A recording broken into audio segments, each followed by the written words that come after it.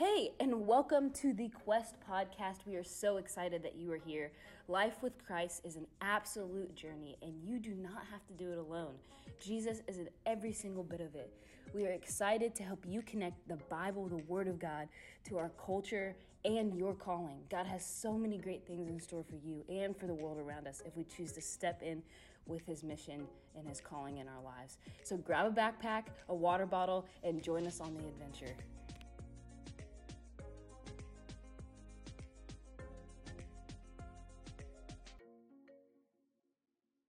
Hey guys, Michaela Wickham here. I'm here with Brent Dongell and the Dr. Bob Black. We are so excited for you guys to join us today. We heard from Jacob Clapp last week, and so this week we are going to hear from Dr. Bob Black. I'm going to have you introduce yourself, Dr. Black, and just tell us who you are and what you do here at SWU. Hi, my name is Bob Black, and as a professor here at Southern Wesleyan, I had the privilege of teaching Michaela Wickham. And so I share whatever blame comes out of that because I'm partially responsible, at least. I retired as a full-time professor. I'm currently just teaching part-time. And this would be my 34th year at Southern Wesleyan. Dr. Black, what kind of courses did you normally teach or are you teaching right now? My degree field is church history, so I taught church history courses primarily, but also Bible courses because all of us in the Division of Religion shared that responsibility and privilege. In addition to that, courses on preaching and basic Christian beliefs primarily. Yeah, I got to take your preaching class one time voluntarily because I just wanted to sit in and hang out, and then another time for real when I actually got the grade. Right, so yeah. That's good. It was always an amazing class to be able to hear from Dr. Black and all of his plethora of knowledge.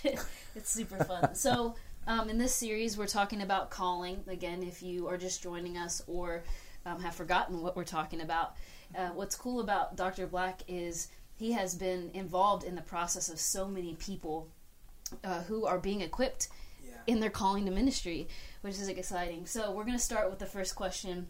What does it mean to be called by God? As you have studied, as you've looked at church history and studied people called by God, what does that actually mean in a general sense to you? Scripture is full of references to God's call in one way or another on our lives. I mean, the Greek word for church is ekklesia. It means the called out ones. The ones that God has called out of sin into righteousness, out of our homes into fellowship with others in church. And so we're called in a number of different ways. The Scripture says we're called to faith. It says we're called to holiness. It says we're called to service. And so God's call is His will for us being realized in our lives in a variety of different ways, I think, all the way from being a part of the family of the church to doing specific things that God has equipped us to do. Yeah, how do you, I hear you talk about this general calling. What would that look like? What does that calling look like in Scripture? Every Christian has a call. Every Christian has multiple calls from God to be more like Christ in various ways. And so it used to be in the Middle Ages that the call was only for the clergy, was only for ministers. Martin Luther, more than anybody else, was responsible for changing that and saying that anytime somebody is doing what God has in mind for them to do, they're answering His call. They're being faithful to God's leading and prompting in their lives. The word vocation now means occupation, any occupation. But before Luther, vocation only meant ministerial occupations. And so he saw more clearly than anybody else that God wasn't just calling a few, He was calling some to specialized ministry, but He was calling everybody in one way or another to be His representatives in every kind of human endeavor. Yeah, it's like a boots on the ground mentality. It is. Almost of like Jesus calling out for more laborers, no matter what their job field looked like.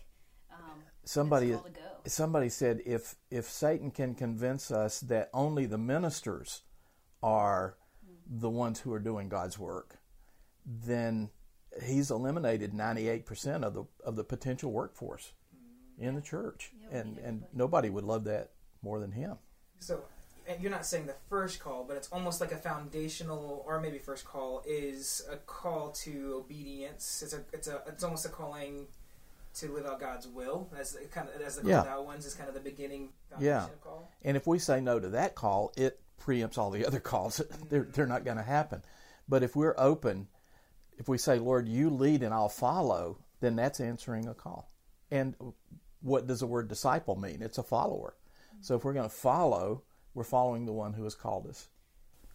Yeah. How do we decipher or differentiate between this calling to ministry specifically? Why do we focus on that so deeply? Yeah. Well, Scripture does in a sense, because Paul talks to Timothy about the gifts that God has given him for specialized service and the hands that were laid on him. He mentions that in the book as well, which sounds like an early form of ordination of ministers, of the church saying, we see that God has gifted you for service in a special way in the church, in a unique way in the church, and we are pleased that you have answered that call, and we're affirming that call. So ordination in the church is the church not calling somebody, God does that, but affirming the call of God. We see evidence of God's call in your life. I think it's important to say this is not a higher call than somebody else. Yeah. It's a specialized call. It's not, I've heard it described as a call to full-time Christian service. And that's not right, because every Christian is called to full-time Christian service. It's just not all the same kind of service. So this is leadership in the church under the leadership of Christ, and God gives gifts to some and a call that goes with those gifts.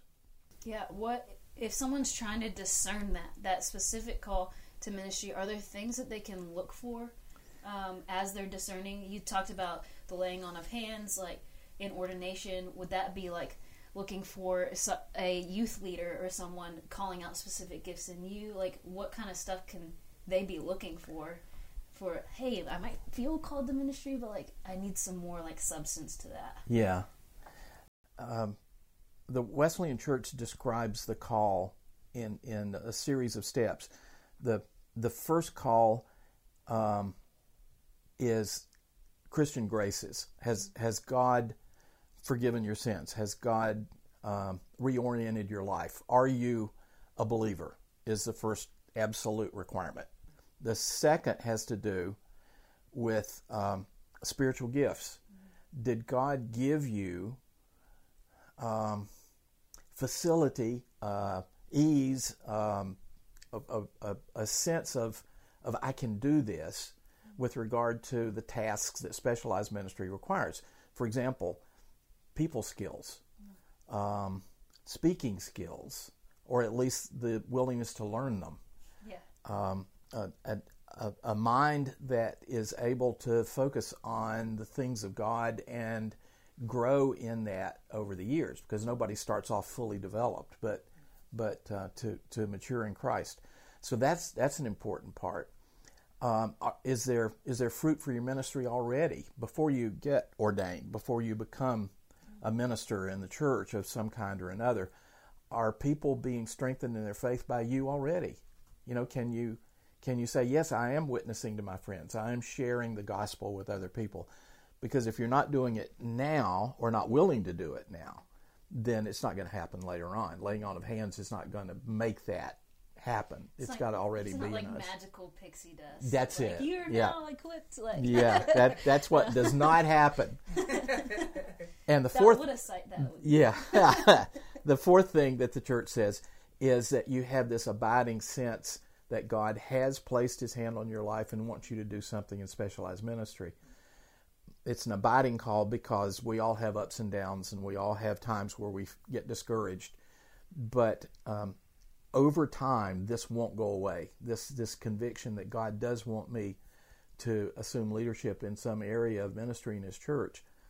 And if you can check off those boxes, then you're well on the way to presenting yourself to the rest of the church as one that God has called, and then their ordination is confirmation of their agreement with you. That abiding thing is so interesting to me, too. I don't think earlier on I realized, correct me if I'm wrong, but once you're ordained, you don't ever get reordained. Right. There's like, this calling is a calling for life.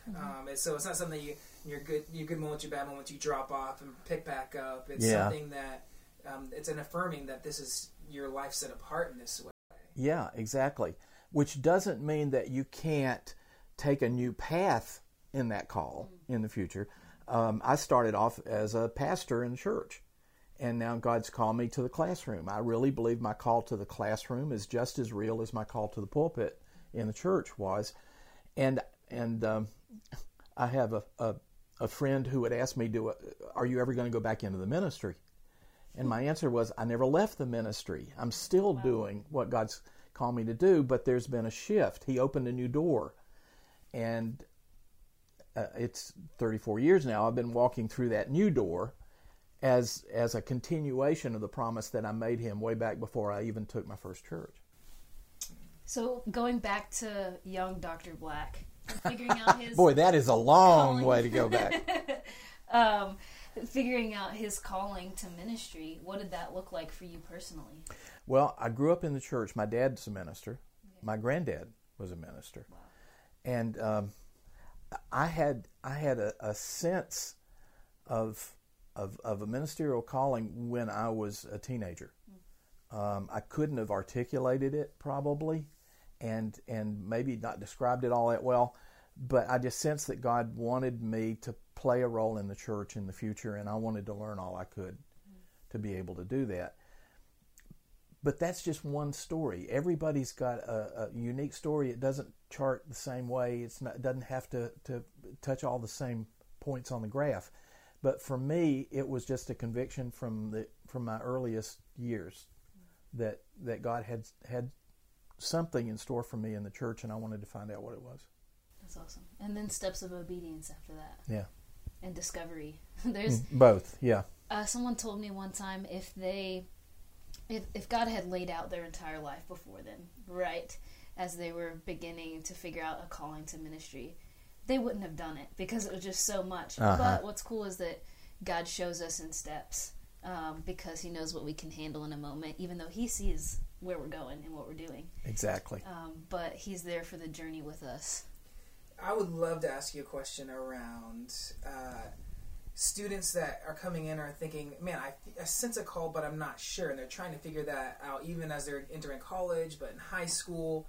And so I just think you've seen that over the years and the empowerment of that. And so a couple of questions or things I would preface with that is sometimes you'll hear a student say, well, I don't need a degree to preach Jesus. Okay, and so I'd be curious, like, that one concept is, well, I'll get a degree in some other career and then I can do this. So I think there's something about the vocation too that's almost like, well, there's these things that are set apart for Christian leaders, but shouldn't every Christian do that? So it almost feels like, is there a difference or not? And so I'd be curious as to how you would go into that. So for me, even in Ephesians 4, it talks about how some are set apart to train the church, build up the church.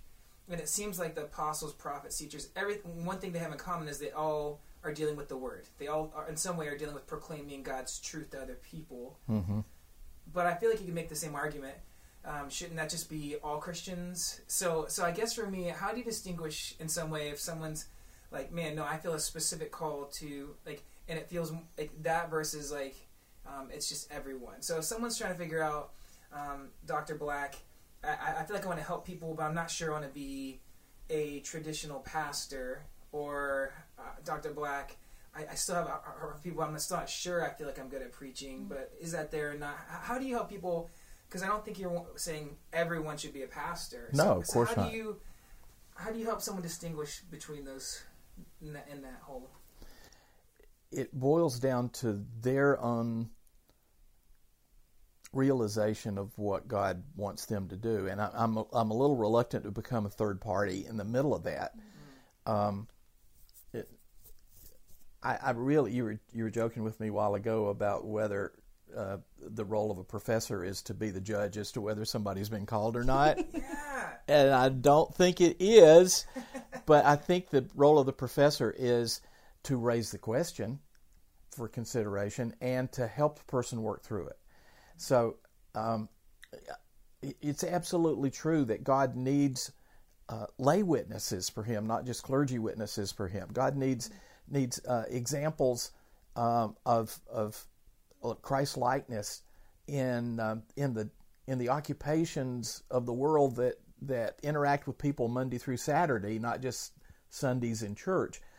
And that's His call. It's not the church's call. It's certainly not the teacher's call on that person's life. But if we can encourage somebody, because often Satan's tool to eliminate people from ministry awareness is discouragement and fear that they don't have what it takes. If we can encourage somebody to pursue that call, to test that call, and then to see, to realize that if the answer is no, I'm not called to that specialized ministry, but I am called to be the best witness to Christ I can be in education, in law, in medicine, in whatever field they go in, then God wins. That's a victory for the church. And the end result is that Christ is glorified, Christ is magnified in new ways, in new places, by people who are answering that call. So it would be wrong for somebody who feels called to a non-church ministry to say, well, the only way I can be of service to Christ is as a pastor. But it would also be wrong if God has tapped somebody to be a pastor to say, well, I believe I can be an insurance agent.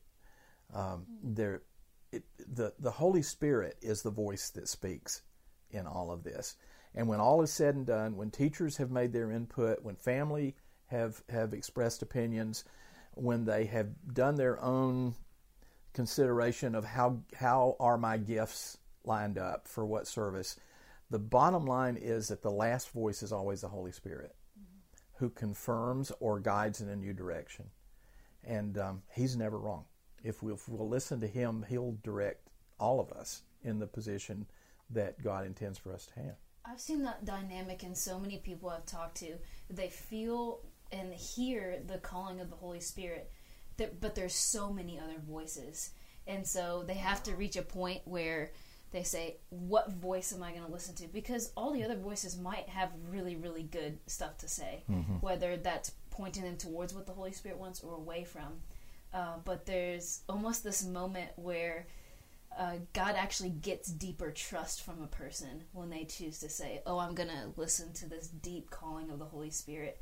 And I'll consider what other people say, but with the heart knowing that like the Holy Spirit's words are the most powerful, right, and the most truthful, because God knows me. Yeah. And He has a specific plan for me. And I think that's okay to say. God has a very specific plan for each and every one of us. Yeah. Just as specific as He created us. Very true. The interesting thing about you saying that is I feel like when people come to that heart moment with the Holy Spirit and like, I'm doing this whatever the cost, I feel like sometimes the reaction from other people is that makes sense, like it's about time. And I feel like for other people they're like, no, that doesn't make sense. I feel like there's other times they're like, are you sure you're not just being overly emotional or just passionate or just doing what someone else is telling you to do? So I feel like like you're saying, the voices, that's so hard in that moment to make that decision, because sometimes it's just really affirmed, but other times it's still left in deliberation. You're like, yes. Yeah. But I feel like my parents or friends, other people are questioning that, and yes. So yeah. It's interesting, that dynamic. And if we could take that one step further, a person may say, I really feel that I heard the Holy Spirit calling me into specialized ministry, but the pastorate doesn't, I've never found my a sense of being at home in maybe with my first church or as a youth pastor or children's pastor starting out. That doesn't mean you're not called. It doesn't mean you're not called to specialized ministry, because God's call is not a tightrope that one misstep and you've fallen off of it. It's like a 4-lane highway. If you're going in God's direction, there may be different ways that you can serve Him in the church as full-time ordained minister, and it doesn't have to fit into the one category, like for instance, lead pastor of a church. Dr. Black, you spend a lot of time in the class. Both of you, actually. I'm the only one not in classrooms anymore. Yeah! I'm actually like in the church and around college students that get out of your classes and they like walk out of your classes like they just got off a roller coaster. Like, what just happened? Like, it's so cool to watch. But I guess for both of you, what do you value most in actually equipping these leaders? You're face-to-face teaching those who are being equipped for their callings to ministry right now. What do you value most in your role, and what are some things that you really try to hit on in the classroom and outside of the classroom to help these students be equipped for their callings? You know, like, I can be overly basic. It's not overly basic. It's easy to say but hard to do. But there's a lot more. But in general, for me, integrity is huge. There's Andy Stanley would say, as young Christian leaders, our talent can sometimes far outlast our character, and that ought to scare us. And so he was just talking about how early successes, we can take shortcuts but end up running ourselves dry. So for me, there's something about integrity earlier on, but even in college, that's the hard part. Some people that are a little bit raw or rowdy can still find their way. And so there's sometimes, if you were to challenge or judge someone at one state, you might say they're not ready, but you never quite know how or when God's going to work or kind of resolve things in a person's heart. And so, but there's this integrity thing to where if someone doesn't resolve some of those things, they're going to struggle in ministry and just relationally, dynamics-wise. And then there's a competence side. There's another side of just knowing what you're doing. But for me, the integrity is the first and foremost starting point. I want to send out as many ministers that I know I can trust, that both up front, behind the scenes, are honoring Christ, and that's my starting point over and over again. Well, that is exactly the right starting point, I think. And I think sometimes when a person comes to the church for the affirmation of ordination, the answer should not be either yes or no. It should be wait. It should be let's give it a year. Let's see how Christian maturity affects the way that you're fulfilling the promise of God's call on your life. And that's not a negative vote against the person at all. It's just a recognition that to be a representative of the Lord Jesus Christ requires that level of mature integrity that a person may be moving toward but hasn't quite yet reached. It's a very valid point. Another point you would expect to hear from a teacher is teachability. A learning, openness to learning on the part of a person. And not just for the years they're in school, but lifelong learning. I want to know, what are you reading? What are you willing to read? Who are you listening to? And how are you advancing in your own continuing preparation for ministry? I don't think it's ever over. If we stopped learning, we've stopped achieving the goals that God has for us, no matter how long we've been in ministry. Yeah, I think I felt all of those pieces in interacting with you. I didn't take a class with you, Brent, but yeah.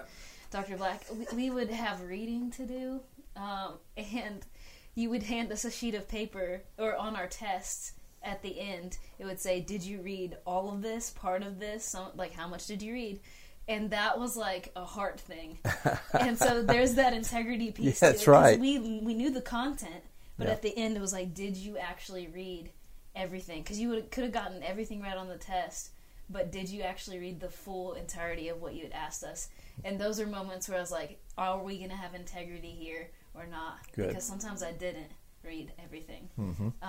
But man, I see that worked into the way that you teach. And that is so amazing. But awesome. Is there anything else that we want to hit on? I have one last question. You are the historian of Wesleyan historians. And so you have studied and looked at so many people in their callings to ministry over the years. how can we look back at people who have been called to big things throughout church history and have that inform us about how we can move forward too. Oh, that's just like a softball pitch from you, which is not surprising at all. But it's a softball pitch for a teacher. I think yesterday's church wants to talk to today's church. Wow. And the subject is tomorrow's church. Wow.